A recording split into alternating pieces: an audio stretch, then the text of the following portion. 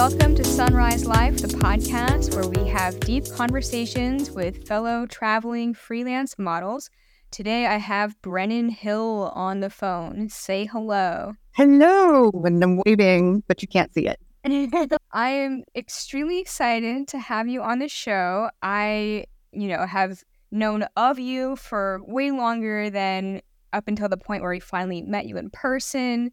And I've always looked up to you ever since, obviously, you came out with the public blacklist that everybody in our industry seems to be aware of now. And I just thought that was the coolest thing ever. And you're so world traveled and you're so legit. Like, you've done commercial stuff. You've traveled to everywhere I could imagine traveling to, all different continents, different types of stuff. And you're just such an interesting human. And I'm happy to have you in the episode.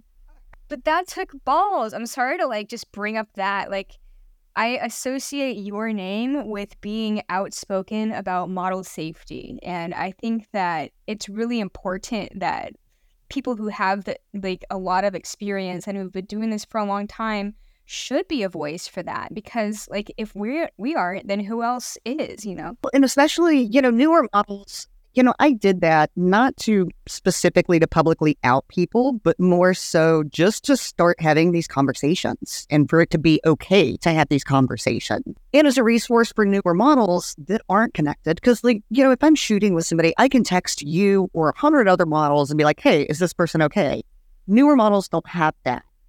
So I wanted something that was going to be publicly available and Googleable, and just to start, those conversations. It is funny now with people that are newer to the industry that don't know about it. And I'm like, oh, yeah, there was this period of a few years where I was kind of infamous for this thing that it took years to go away. Yeah, and it costs you a lot of money to deal with, too, because one of the photographers on the list tried to sue you, right? Correct. And it was a frivolous lawsuit. I was completely within my rights with what I did, but it was frivolous because it cost $50 to file a lawsuit. And it was thrown out, it didn't even make it to court. It was thrown out both times. But the sheer amount of time that I had to dedicate to that's what cost me the most money, was the loss of work with having to dedicate all the time to it. Oh my God, that sounds like a massive headache. And I remember just what was this, around 2018 that this all happened? No, it's almost been 10 years now. Really? Has it been that long? Isn't that long? Yeah. Wow. Floored the other day. It's been 9 years. Wow. Okay. Dang. I guess that's why a lot of people that are modeling today haven't heard of that happening, because not everybody's been modeling for 9+ years. Right, like us old hacks. Right. Okay, well, I want to definitely get to the roots of the podcast, especially because I'm very curious about you as a model, and we can come back and talk about the blacklist some more too, but that's definitely something that I had to introduce you with, because it's part of why I respect you so much. But can you tell me, and people listening, how you first got into modeling and how your career has progressed to lead you to where you are now? So when I did my first photo shoot when I was 8 for Kmart, which aging myself now because I work with a nonprofit in my home state that offers workshops to troubled teenage girls.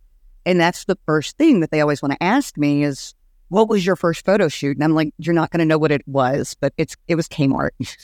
Wow. Yeah. So, and they just blink, stare at me. And I'm like, yeah, it was like an old school Target. So I've been modeling since I was 8, which, was now a long time ago. Modeled. So everybody in my family is tall. My sister's 5'11", my mom's 5'10", 5'11", my dad's 6'3". So I got signed as a teenager in Atlanta because they thought that I was going to get tall. And I peaked at the right old height of 5'6". Sweet. So you're right. So I got dropped, and then I modeled through college, a lot of freelance modeling, a lot of working for artists because this was pre-internet days. And then when I got a real job, air quotes, working in tech, I kept modeling just to use a different part of my brain, to do something creative, to do something that was not just staring, and the irony is that's what modeling is now, is just staring at our computers. But I did that. I kept modeling when I got a real job. And then when I got laid off from said real job, I was like, oh, well, I'll just go back and modeling full time for a little bit until I find something in my field. And that was 17 years. Wow. I've been full time for 17 years. Oh my God. Yeah, it's been an interesting few years. And during COVID, people kept asking me like, oh, well, you're going to go back into tech. I'm like, can you imagine me going back into tech after almost 2 decades of living my own life and making my own schedule, which, for a lot of us, it just means we work all the time. The ability to up and go to Haiti or work with my nonprofit there, the ability to go cycle across Kenya. Like, there's not many other jobs that offer the flexibility to do that. Yeah, I know. And I've thought about this too. I haven't really had like a majorly legit job, but if I did, then it would be hard to go back to it. And it certainly would be difficult for somebody like me to quit modeling and then work in an office afterwards. Like, it feels like torture, even just standing in somebody else's office. Yeah. Yeah, I can't fathom. And I still love modeling. And I've always said, like, the second that I don't like modeling anymore, I am just going to walk away. But I still love modeling and the opportunities that it's afforded me. I've been incredibly lucky. Like, I was paid to fly to the Maldives and work in the Maldives for a few days. That's kick-ass. Right? Like, who has that opportunity? So I'm very fortunate. And I understand how privileged I am to be able to do what I do. So with this amount of years that you've been modeling, you've probably had to deal with burnout. Am I right on that? So one of the best things that I ever did was start working with Grown in Haiti. And because it is something completely different than modeling. I'm in the middle of the Haitian jungle, planting trees, playing soccer with kids, no makeup, no shower. It's just something completely different than modeling. So whenever I do feel like I'm getting burnt out, I go to Haiti, that's not a normal response, I realize. But I've learned, again, doing this for so long, I've learned how to manage burnout really well. And I know when it's coming on, I think is the more important thing. Like, I can feel it coming and I'm like, oh, yeah, time to take a step back for a little bit. That's good that you have the ability to, kind of manage your burnout with like some kind of I don't want to say balance, because I don't believe that life balance is a real thing. I think it's a myth. Yeah. But it seems like you have gotten a handle of when you're starting to feel like you're going to burn out, like shifting gears and doing the community work in Haiti. And another thing that because after I did the Blacklist, back to that, kind of thought that I was napalming my own career. I thought that I wouldn't work. I thought that nobody would hire me. Conversely, the opposite happened. So it was at about that time, and of course, I had been doing this for a long time at that point. And I'm like, wait, why am I not taking more creative bullet shoots where I'm allowed to? Like, why am I just there balancing light? So I feel a little bit more free now to say, like, hey, what if we did this? Or what if we did that? Or how about, I like this, but let's tweak it. So in my cranky old age, I have gotten a lot, and my work has gotten infinitely better doing that too. So that's taking a little bit more creative control back has been really helpful managing burnout too. Because now I feel like I'm a contributing partner. I'm not just a mannequin bouncing light. Yeah, that makes a lot of sense. So you repelled the types of photographers that, were obviously offended when you posted a Blacklist, and then you attracted like a more like-minded type of creative person into your life by the act of, posting that Blacklist. Yeah, that was a completely unexpected side effect of that. I did not expect that. Yeah, I can sort of relate. I haven't posted a public Blacklist like you have, but I do make little comedy skits that kind of make fun of like awkward photographer interactions. So good. They're so good and they're so accurate. I'm glad that you like them. Some people have definitely been offended by them.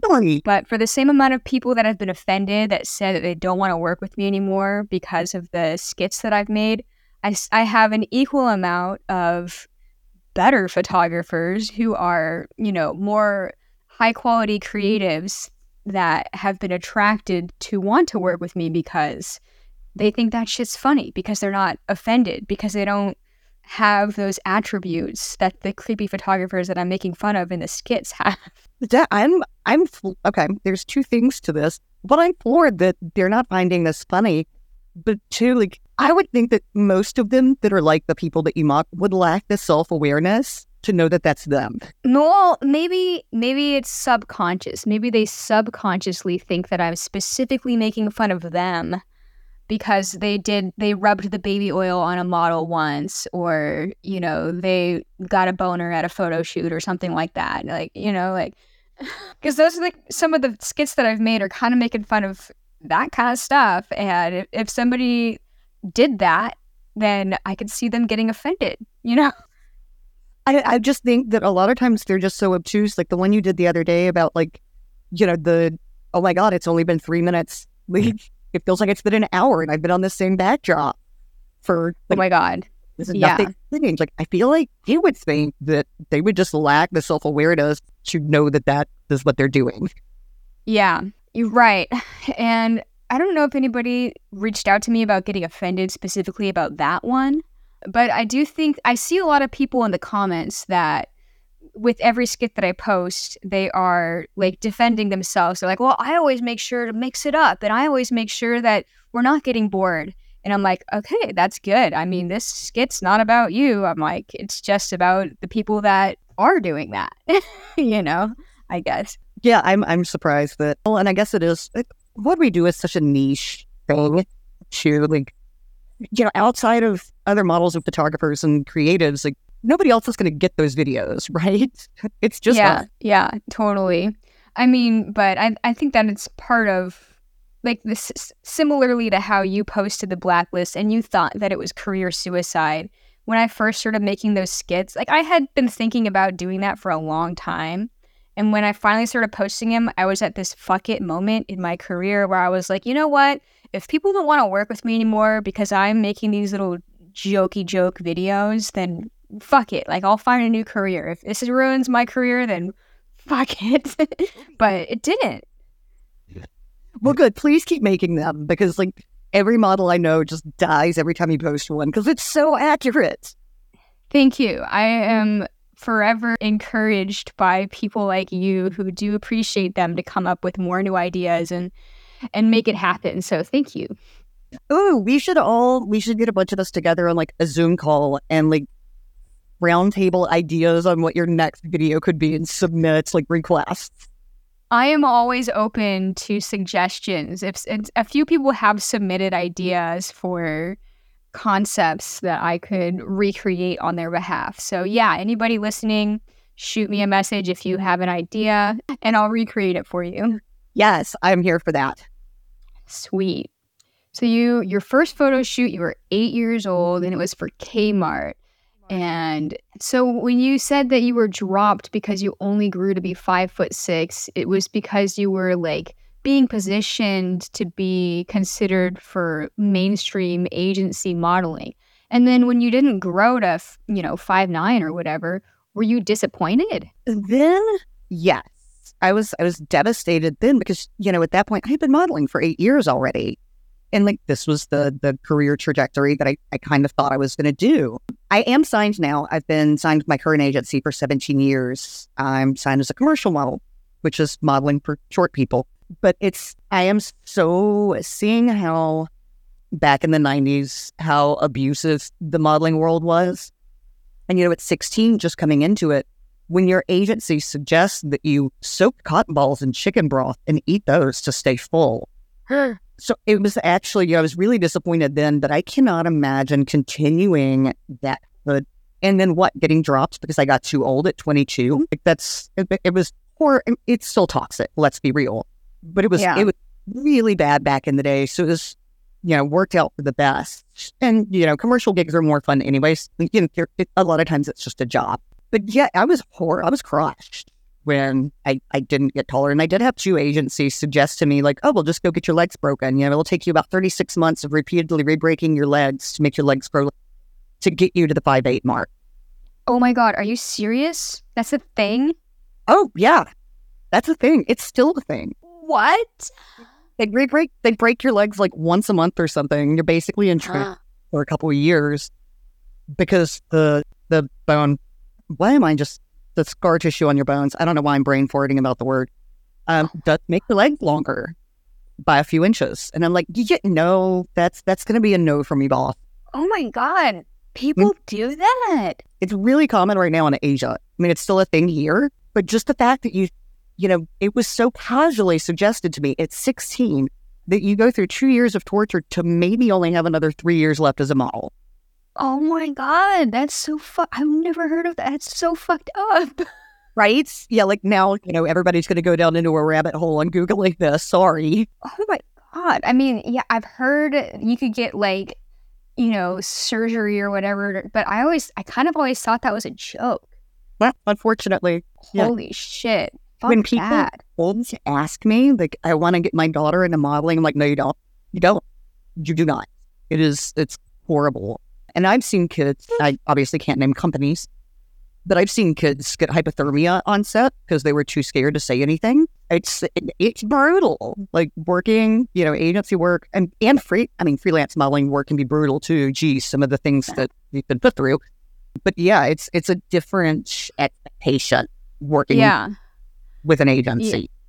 I mean, with freelancing, I feel that I've had to learn about like my own boundaries just through experience. Like for the temperature thing, like I know now that if it's going to be 40 and windy outside, that I'm going to suffer immensely and that I'm going to have to stick up for myself. And at the very minimum, just state that like 75% of the time, I'm going to be huddled up in a blanket in the car with the engine on, with the heat blasting, because I'm just not going to physically be able to get through a shoot like that.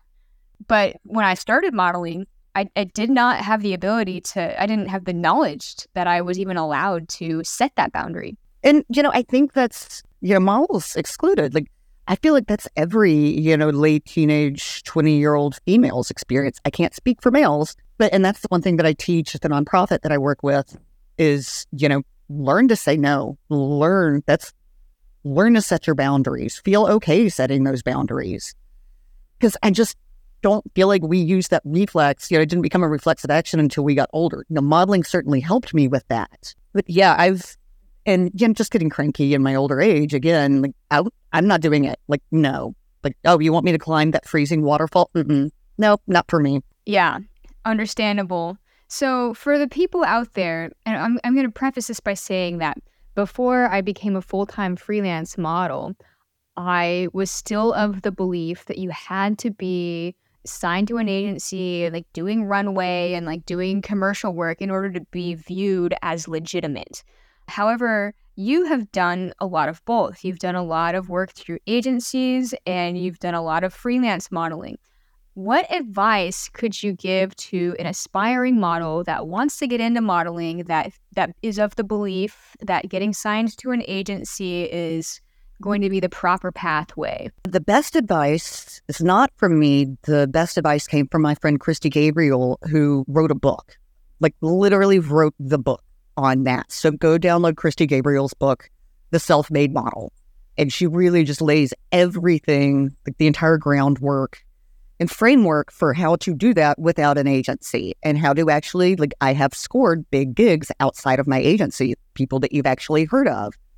So it is not a linear, modeling is not a linear path. There's multiple ways to get to where you want to go. That's legit. I love that. Especially today in like the social media landscape, right? Like it's like the possibilities are endless. Yeah. Right. And it's funny. I was talking with another model that signed commercially the other day. We kind of missed the days where when we were going for a casting where we didn't have to put our social media clout on there. I miss the days when it was just like, hey, state your name, your height, and your agency, and that's it. Now it's how many Instagram followers do you have? How long have you been active on TikTok? So those things are becoming more important to clients. Oh my God. Yeah, I understand why, but I am annoyed at that. I love TikTok, but I also hate it. And that's me with all social media. It's such a love-hate relationship. Yeah.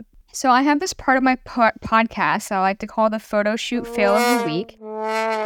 And it's an opportunity for you to expose a crazy story in your modeling. And it could be whether the photographer themselves was crazy, or perhaps the situation surrounding your photo shoot was crazy.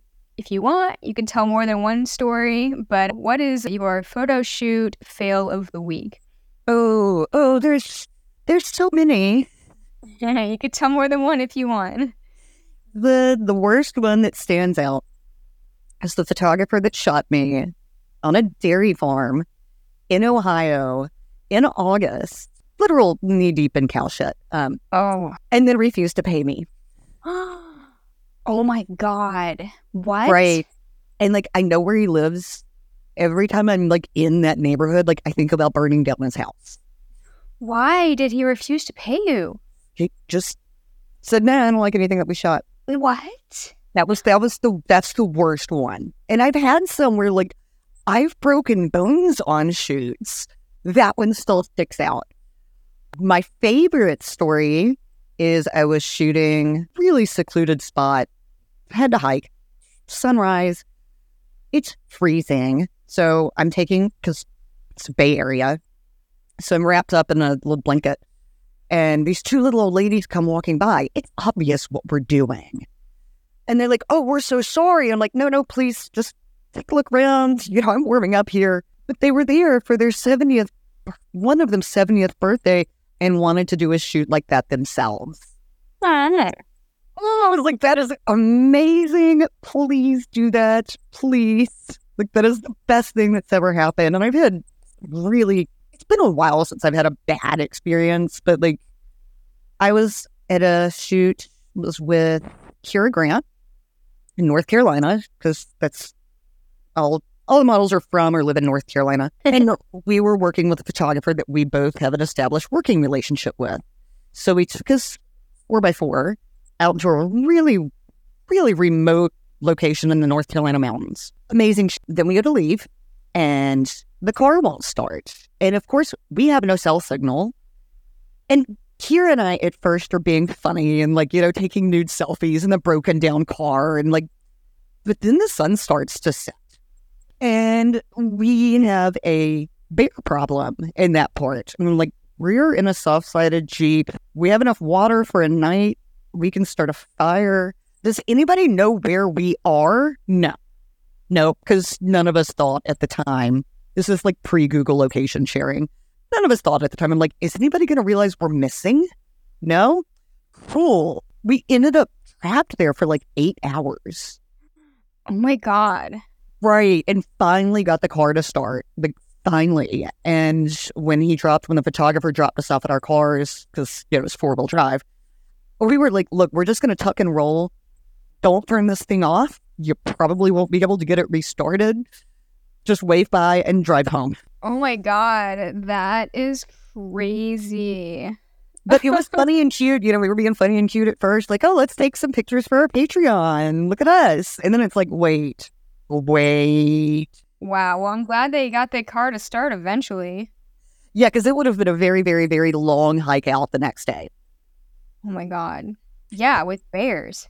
With bears, right. And we had snacks. Yeah, so there's one of those, and that's what's so cool about this job, is like there's never a dull moment. True that. And the shoots where like nothing crazy happened, they don't really stick out in your memory as much because they were just fine. But there's a lot of interesting things that can happen. Right.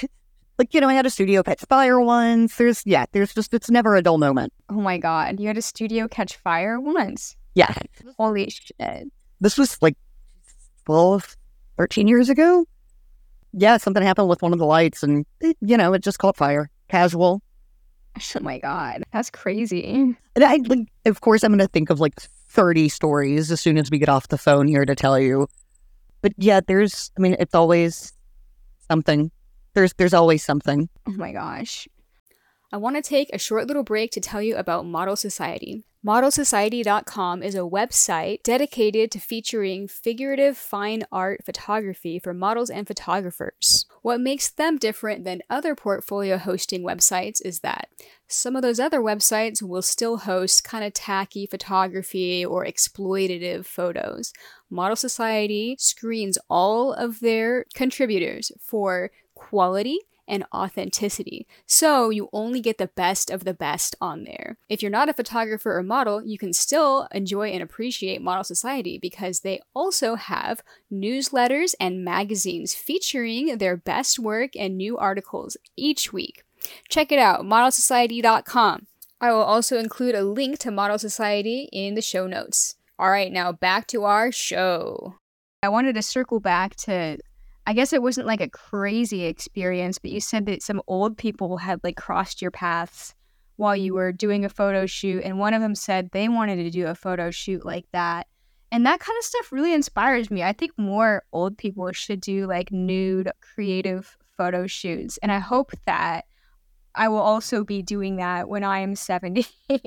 Me too. Like, absolutely. And I'm certainly not ever going into politics on here, but Elon Musk's mom, May Musk, is just absolute goals. She's an amazing model, and she's in her 70s, and she is just a workhorse and just incredible. So I aspire to be May Musk and still modeling in my 70s. Cool. I see some people popping up on social media that are like elderly and they do like hot girl stuff and stuff like that. But, you know, I just hope that more and more, you know, like gilfs unite, you know what I mean? Like, yeah. But then, like, if we're all still, because like there's a few models that I've talked with, you know, recently-ish, where we've talked about, will we ever actually retire? Even when we air quote retire, will we actually never not model again? No. So we do all need to do, like, you know, every 10 years or so, I'll get together and like recreate some iconic nude pose and be nude and have a little retreat, tell us old school OG internet models. I agree.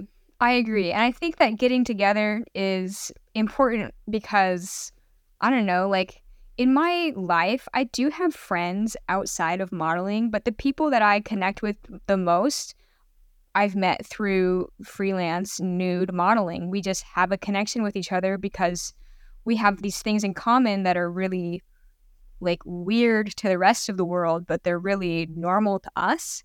Right. So I use this analogy entirely too much, but when I worked with Gen Pop, you know, I can go to a mixed company dinner party and talk about my boss and deadlines and water cooler talk. What do I have to contribute to that now? Like, oh, I successfully negotiated the price of shaving my pubic hair. We're the only people that understand that and can be like, oh, yeah, you know, I had somebody offer me that last week. Like, it's totally normal. Right. On that note, do you have a price for shaving your pubic hair? Price is negotiable. It depends on how many shoots I have, what area I'm going to be in. This is the weirdest thing. Because if I get a bunch of requests to be short or bald in an area and then somebody wants to pay me to shave, that price is going to be a whole lot lower because I'm going to make it back with other shoots. So yeah, it's a really, really bizarre thing to try and explain to people that are not in this industry. There's a lot of people that they will only have one pubic hairstyle and they will never take any, you know, like shaving or not shaving suggestions. Right. And I'm a little bit in the middle on that because I go back and forth between having a landing strip and then being completely shaved. But for some reason, it makes me feel very annoyed when somebody states that they have a preference. Right. And to be fair, I've had this conversation with some other models. I have probably contributed to that because I am open to requests and I've been open to requests for 17 years now. There was a period where I would not shave whatsoever. You cannot pay me to. But now I'm like, it's going to be part of the image. Like, if you have a preference, that doesn't really bother me. But also, they certainly don't say, like, I'm going to require you to... Like, I had one dude pop up recently, like, the night before the shoot. He's like, oh, yeah, I need you to shave. I'm like, oh, yeah, no, you need to pay me my cancellation fee because I'm not doing it. Oh, my God. Look, Right, especially if you had a bunch of people that were already lined up to shoot with you and they were expecting you to have a certain look, and that look required you to have a certain, shaved, not shaved, bush, landing strip or whatever. Like if people are working with you because of that, and then somebody's like, "Oh, for this 2-hour shoot, I want you to just shave it all off," then you're doing yourself a disservice, and you're doing a disservice to all the other people that specifically hired you because of your bush or whatever, right? Right. And honestly, I feel that way with, this is completely pivoting, I feel that way with my latex too. Like people that are hiring me for a 2-hour shoot that want me to haul all of my incredibly expensive latex there. Like you do realize that out of this 2-hour shoot, we're only going to be shooting for 30 minutes because I'm going to have to get in and out of this, and I have to lube up, and then I have to take it home and wash it. And it's just like, I just lost a whole day dealing with my latex and trying to pack it to travel for 2 hours. Yeah, right. All the things that people don't really think about when you're setting up a shoot. Right. Yeah, I had one dude that wanted me in like my head to toe full body suit latex. And I was like, we're going to need a vat of lube and an assistant to help me get this on. And we're only going to shoot this for like 15 minutes because it's going to take that long to get off and on. Yeah. Wow. Yeah. And some of those outfits are like that. But I mean, that's part of it. Like, when you have the photos in the end, though, just the work that went into it. Again, stuff that people just don't think about. Yeah. But I would say that for most shoots that I do, most of the time I show up, and I'm sure that, you are the same, and most of us traveling freelance models is probably similar. We show up with our bag of outfits, get to the shoot, and we spread out our outfits. And we're, all right, what do you want to start with? Well, let's start with, the pink bikini or whatever. And then when it comes around to something like latex or something that's strappy, the photographer booked you for 2 hours. The question is, well, that looks complicated. How long is it going to take for you to put that on? And I'm like, well, do you like the look of it? Do you want to budget the extra 10 minutes that it takes to do all the straps or not, Right? And even, putting on stockings can be pretty labor intensive. Like, yeah. Again, do you want to budget the 10 minutes, 15 minutes? It might take me to put these on, make sure they're even, get the clasps, get the lines in the back straight. Like it's going to cut into your budget time. I'm happy to do it, but it's not like just throwing on a t-shirt. Yeah. This is one of the reasons why for a couple of years, I just stopped offering 2-hour shoots as an option. I was just like, you know what? 3 minimum. You have to have at least 3 hours because I hate being rushed. That's so funny. I did that too. I did half-day minimums. But then I ran into the problem where, throwing myself under the bus here, then I ran into the problem of there's a lot of people that I can't spend any more than 2 hours with. Yeah, totally. Yeah. So I would thought to, in most cities, I'll accept a 2-hour shoot. Yeah. I started allowing 2-hour shoots again for, I guess on the other side of that spectrum, I feel like there's a lot of really nice artsy people that want to hire all the traveling models that come into town, but they can't hire for more than 2 hours. If they want to shoot 5 models a month or whatever, then their budget is only for around 2 hours per model, I suppose. So I guess it goes both ways. You don't want to spend too much time with somebody who's annoying, but some people can't afford, more than 2 hours, I guess. So, right. And, just like everything else, modeling has gotten incredibly expensive for everybody. For us to get around, for photographers to be able to pay us, most of us have increased our rates.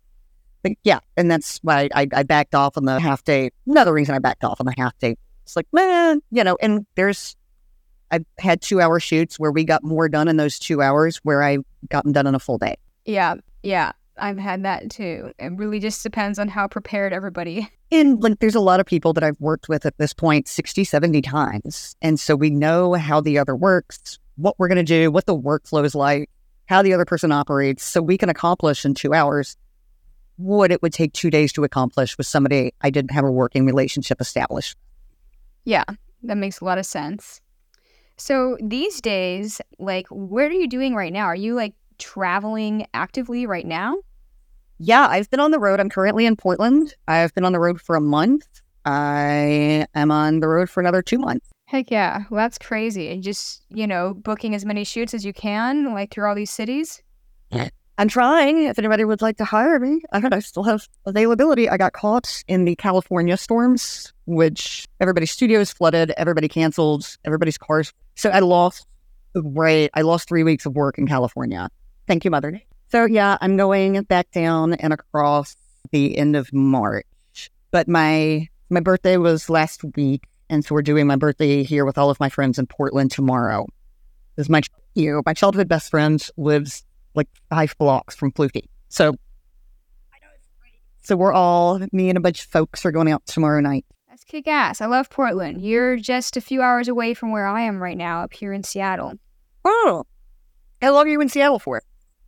Until the 27th of February. Where's my emotional support calendar? Hold on. I get there on the 27th.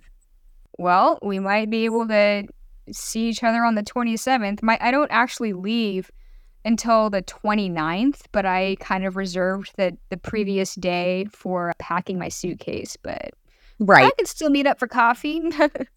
Or I can come hang out and provide support while you pack your suitcase, because I know what a beast that can be. Sure. Yeah. If you've got availability, I love the opportunity to link up as we travel. I've got my camera with me too. Yes.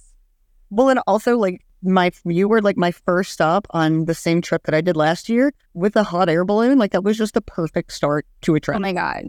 Yeah. That was cool. Yeah. That was magic. I definitely will be going back to that field again with my RV.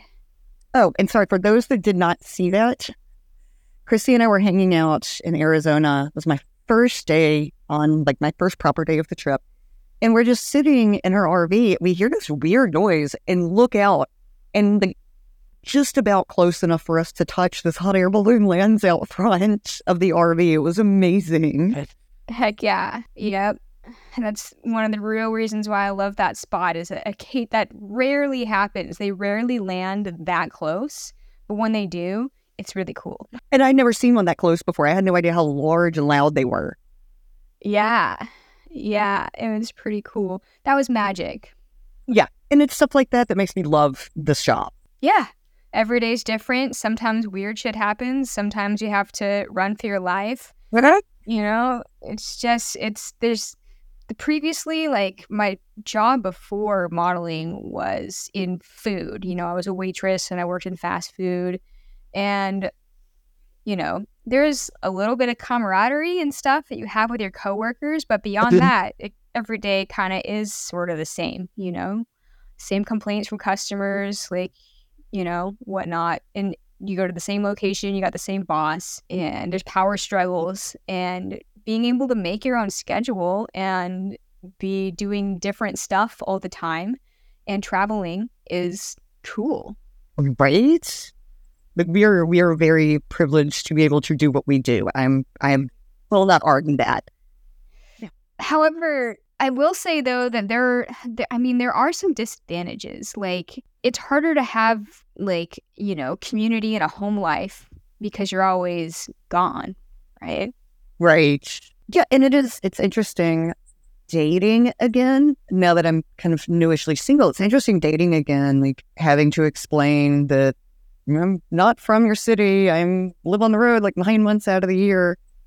Sorry, don't get attached. And it's just exhausting having to explain my job over and over again. I just need to print out a PDF template of here's the questions that you're going to have about my job. Please don't ask them again because I'm so tired of these questions.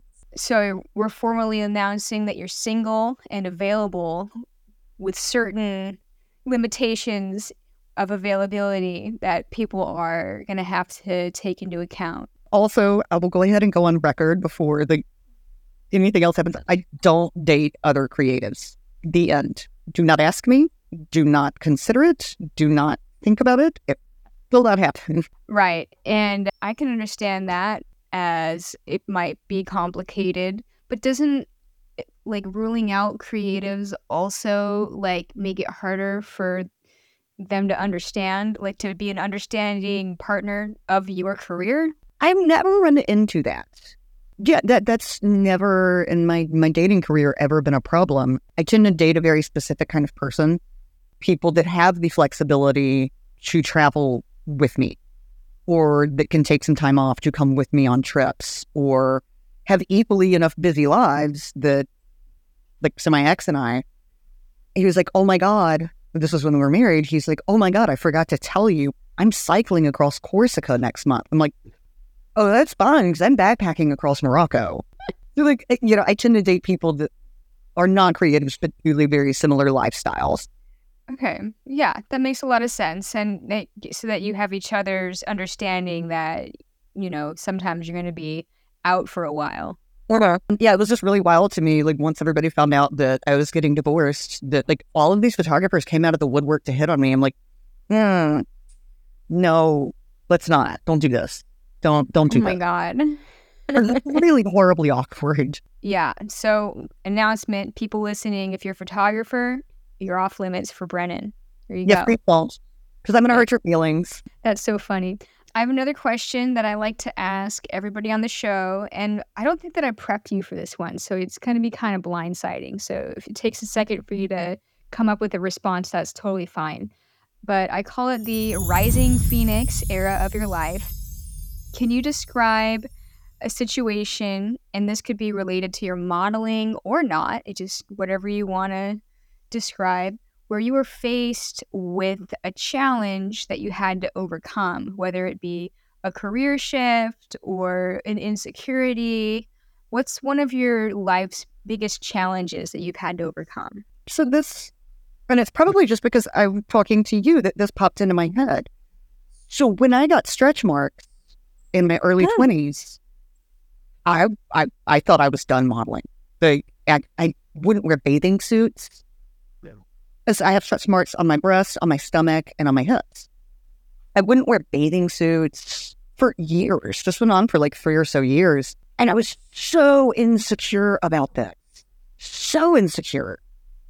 And I'm just like, oh my God, I'm just this. I look like a topographical map of, Eastern Europe. Like, gross. And getting over that took a lot of work. And I know that's something you can relate to as well. Yes, I can relate to that. It was a huge insecurity of mine. I'm like, oh my gosh. And then, like, dating and, like, a guy seeing me naked. I'm like, nobody's going to want to be with me.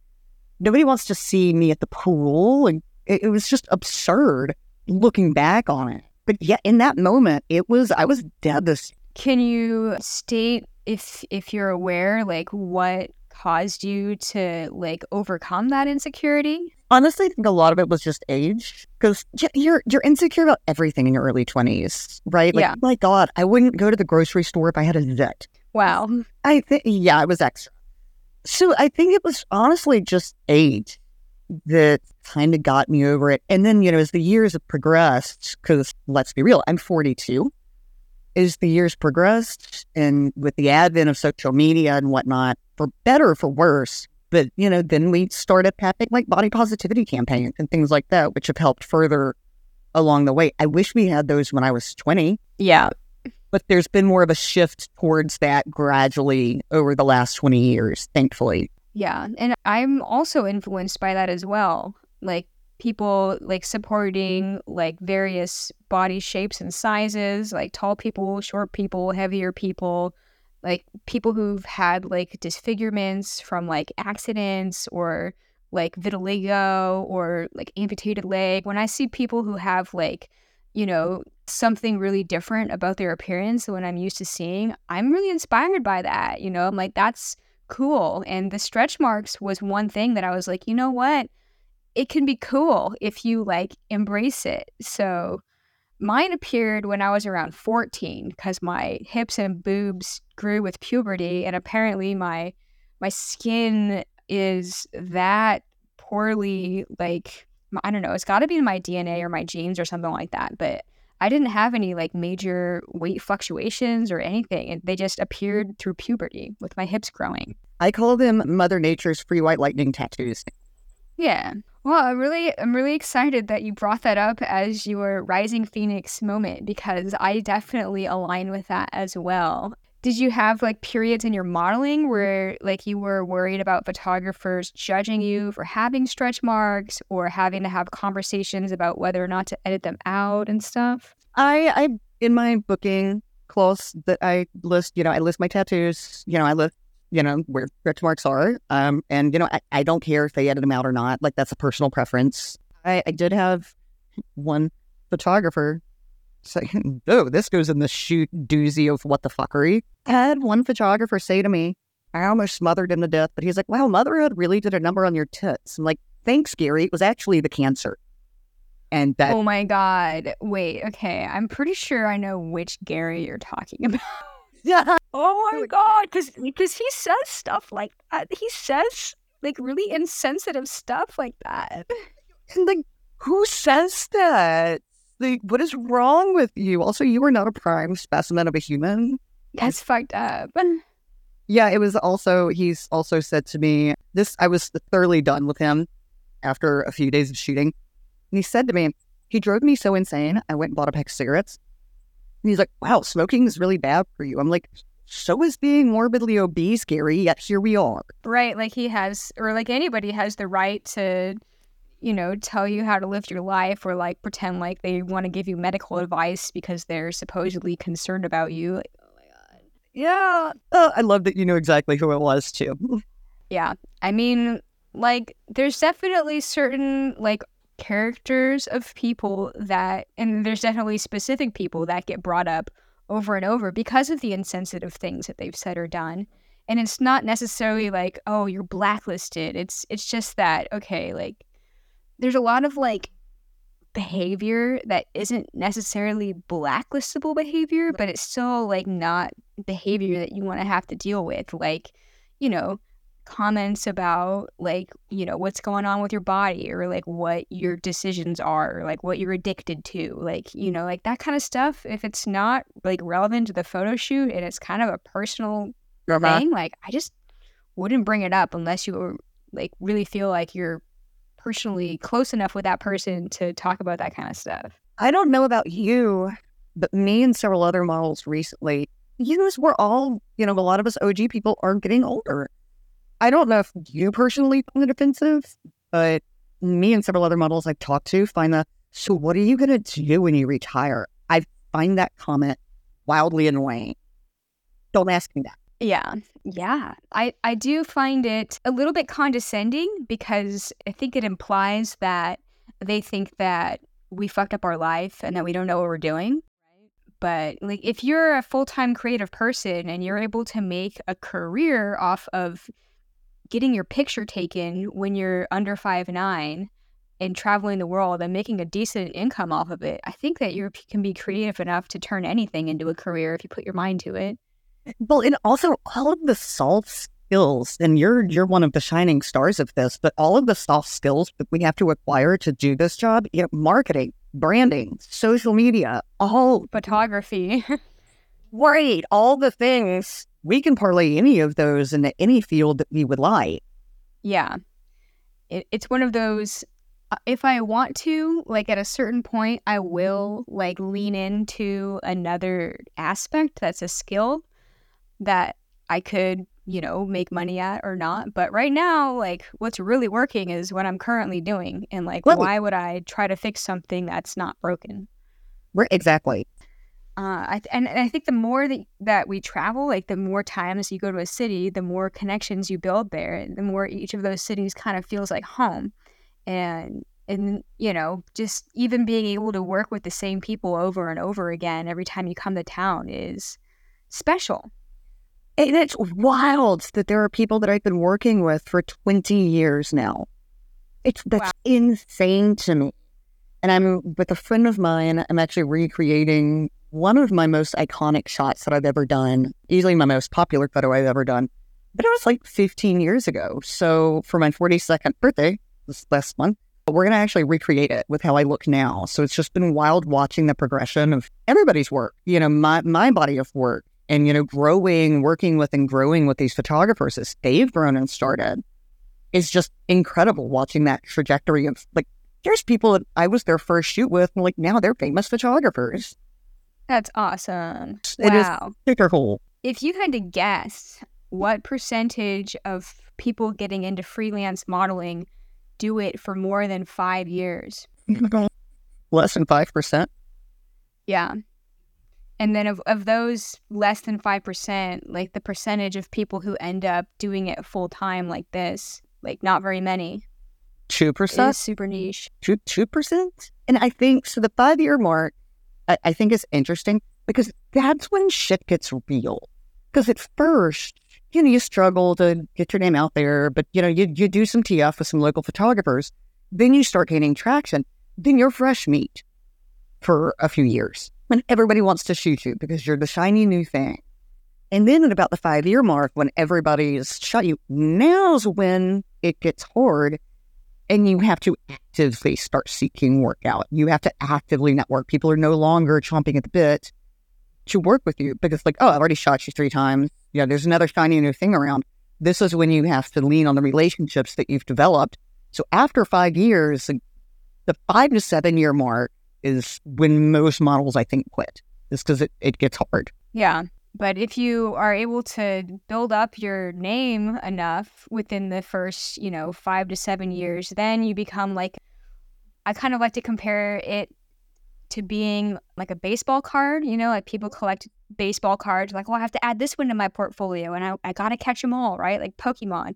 We are like Pokemons traveling around and photographers are collecting pictures of us to add to their portfolio. So after 5 to 7 years, you become one of those baseball card Pokemon model.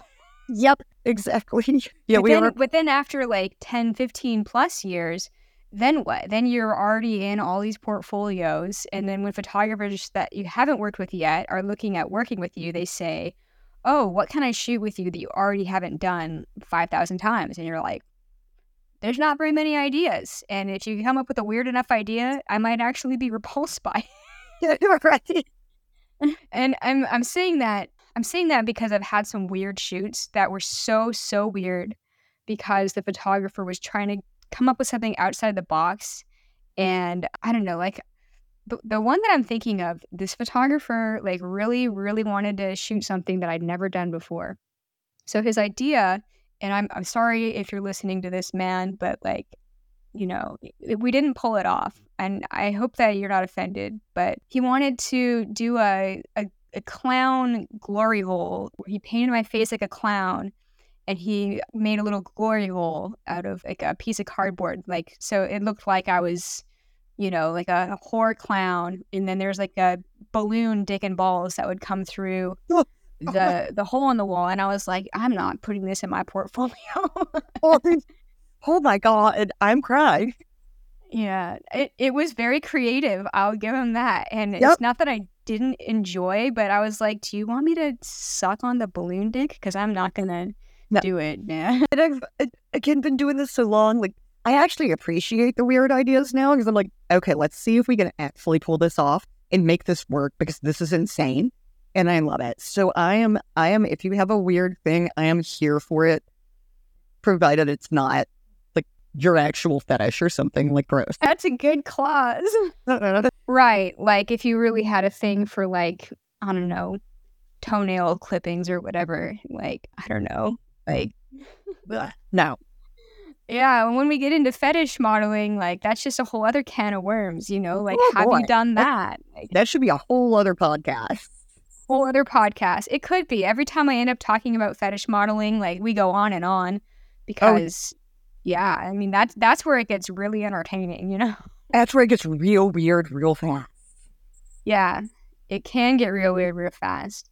But I will say that some of the fetish shoots that I've had have been some of the most fantastic and interesting experiences, where other fetish shoots that I've had have been some of the most, like, fucked up experiences, so. I shoot extremely limited fetish because, I have to keep the persona clean for commercial work.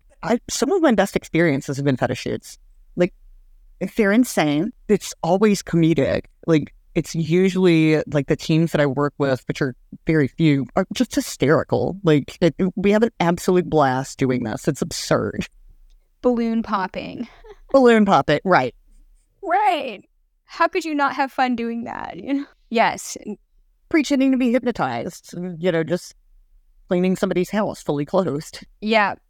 Yep, I've done that. And then obviously the messy ones where you get into a pie fight and whatnot. That's fun. No. No? Okay. No. No. My favorite was when somebody asked me, it was a custom request. Somebody asked me and one of my best friends to pretend to be hypnotized and act like chickens, which took us entirely too long to shoot because we're laughing so hard because we're just walking around my living room floor like, oh my God. It was so much editing. So much editing because it's just absurd. That's funny. Yeah. Yeah. Good times. Be a model. I should do more fetish modeling now that I'm talking about it. It sounds, but so many people hear the word fetish and they assume that it means some kind of a weird hardcore porn thing, right? Yep.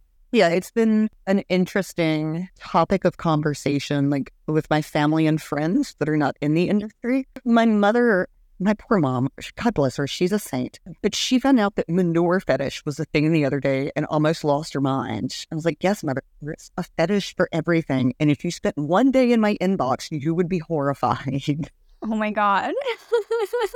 Yeah. Yeah. If you've ever been on the website Clips for Sale, I find it very fascinating to just go to the categories drop-down menu and scroll down and alphabetically read all the new categories that are always popping up. I haven't gone recently to look, but they always had new categories that I'm like, what is the Sharpies fetish? Like, what is that? Sharpie markers? Like, There's a fetish for Sharpies? yeah. What? I know, right? Anything that you can think of, and there's a fetish category on Clips for Sale for it. Wow. Okay, even the Sharpie one's new on me. I used my mother the other day, puffy jacket fetish. Right? Puffy jacket, yeah, that sounds amazing. I would love to sign up for that. Like, I literally just get to wear a puffy jacket and roll around in the bed in my puffy jacket. It's great. Eating in the car. Washing your hair. Oh yeah, totally. Yeah. Yeah, some of them can be fun, like I used to go to Fetish Con. I want to go back one of these days because it's interesting, but yeah, just a whole, we said we weren't going to get into it, but then we totally got into it, right? Yeah. It can be weird, but it can be funny weird, not necessarily bad weird. And also, like, these are the beginning part of our conversation is the conversations that new models have. Like, I don't ever remember asking a model, like, how you got started or how you got into this. But we can all sit around and war story about what fetish did you get asked to shoot this week. So for those listening, this is how we actually talk when we're together. Yep.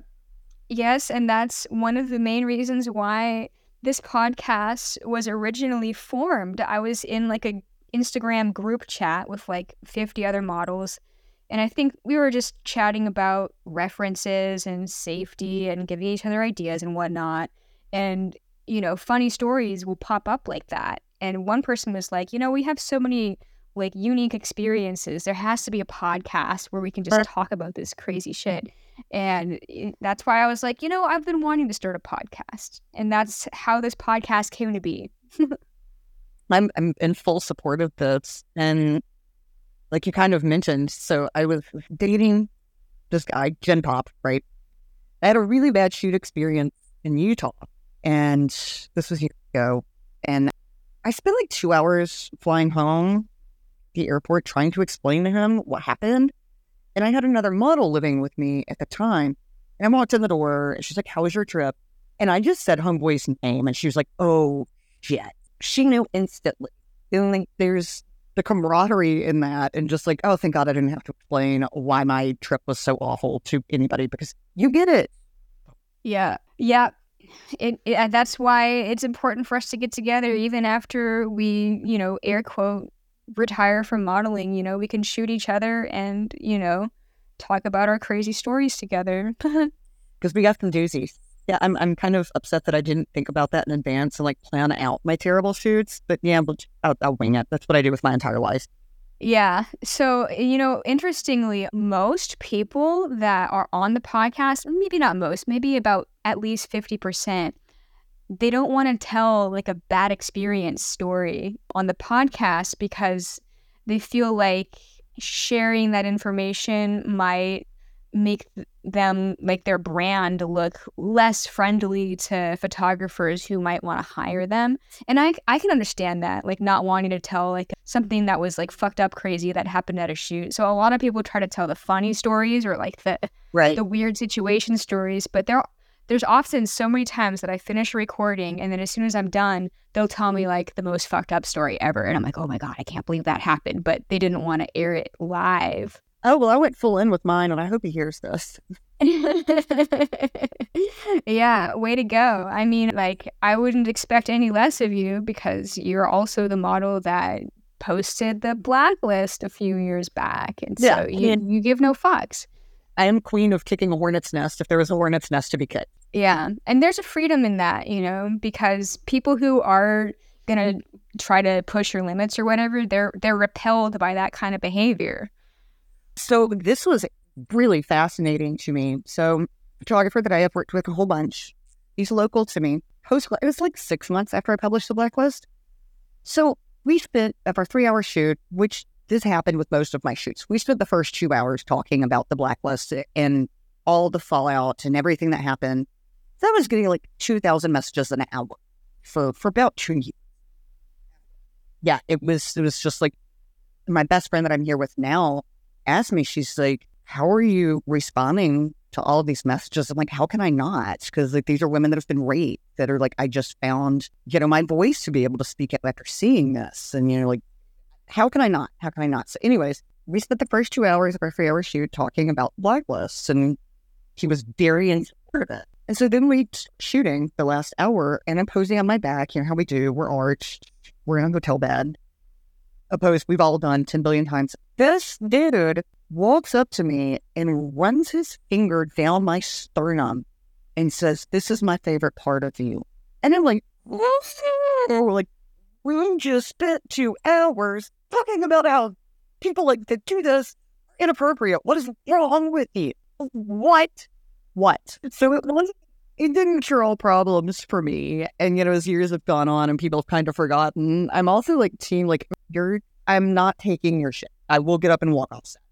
And I walked out of a lot of shoots this last year by being completely... Wow. So was he just completely lacking self-awareness or was he intentionally trying to push your buttons? I have no idea because I left. I was like, we're done here. Can I have my money? I'm leaving. Whoa. And it was just like, if we hadn't have spent the first 2 hours discussing this, it would have been one thing. Like, I could have just corrected him and been like, yo, this is not a hands-on sport. Don't touch me. But the fact that we just spent 2 hours talking about it was just wild. Yeah, like model photography 101, rule number 1, page 1. Don't touch the models. Don't let me. Right. There's no, like, limit that's not more obvious than that. Like, you don't do it. I had a photographer once, this was years ago in New Jersey, walk up to me and just twist my hips. It was like, whoa, do not touch me. It's like, if you need me to move, tell me how to move. And he was actually like horrified and appalled. I don't know if this is real, if it was fake on his end, but he's like, I'm so sorry. I just work with so many new models that don't know. I'm like, don't touch them either. Like, turn your hips to the right. Takes a whole lot less time to say than getting up and walking over and touching me. Don't do it. Yeah. It's hard to imagine, like, the audacity. Like, how can you not realize that that's very uncomfortable? Especially when the power dynamic is there. Like, you're employing us. You're likely larger than us. We're likely in a space that we don't know. That power dynamic is already off. I don't need you to untwist my bra strap. I mean, my bra strap wouldn't be twisted because I've been doing this for 17 years, but you're right. You could just tell the new model, like, oh, there's a strand of hair out of place or your bra strap's twisted, or fill in the blank. Yeah, right. But I think some of these people, like photographers that are doing this kind of stuff, maybe their thought of themselves is that, oh, I'm not one of the bad guys, so it's okay if I come up and, like, touch her hair or, like, adjust her clothing because I don't have poor intentions. But, you're still touching them without consent. That's still crossing the line. Right. Yeah, absolutely. And photographer, I just had dinner with him recently that I'm friends with. We were shooting last year. I think it was last year. And he kept trying to tell me to do something with my foot. I'm fully clothed. I'm in a park. I have boots on. And I'm like, I don't know what you're asking me to do. Just put my foot right on it. And he's like, no, I can't. And I'm like, no, really.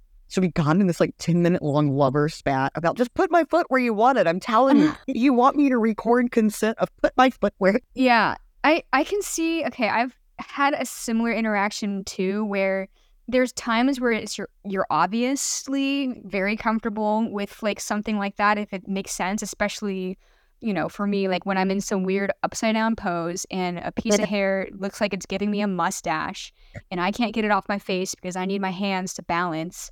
You know, it's obvious that I can be like, okay, can you get my hair, you know, like. Yeah. So there's some times where it's obvious, but there's a lot of times where people are definitely trying to cop a feel slightly, or you just be up in your business and like in your personal bubble when it's unwarranted. Right. Yeah, absolutely. Totally. Well, Brennan, we've had such a fantastic conversation. If you have anything that you would like to plug before we get off the show, I'd like to give you the opportunity to do that. Yes. So I'm looking at my emotional support calendar right now. I am still booking through April, Arizona, Nevada, Southern California, Northern California, Portland, Seattle, and a very, very, very rare appearance in New Mexico, which happens like once every 8 years. So reach out. I'm sure that you'll post my socials. Yes, I will. I definitely will. And then I'll make a little snippet that's tagging you also when the episode comes out. Yes, excellent. And hopefully see you in Seattle. Yeah, definitely. The 27th or 28th, I'll make some time available. Sweet. I will text you. Heck yeah. All right. Well, thanks so much, Brennan. It's been really fantastic doing the episode with you. And everybody give Brennan a follow. And if you're a photographer, book her. Yes. Thank you so much, Love. This has been great. Yeah, totally. All right. Talk to you soon. Okay. Bye.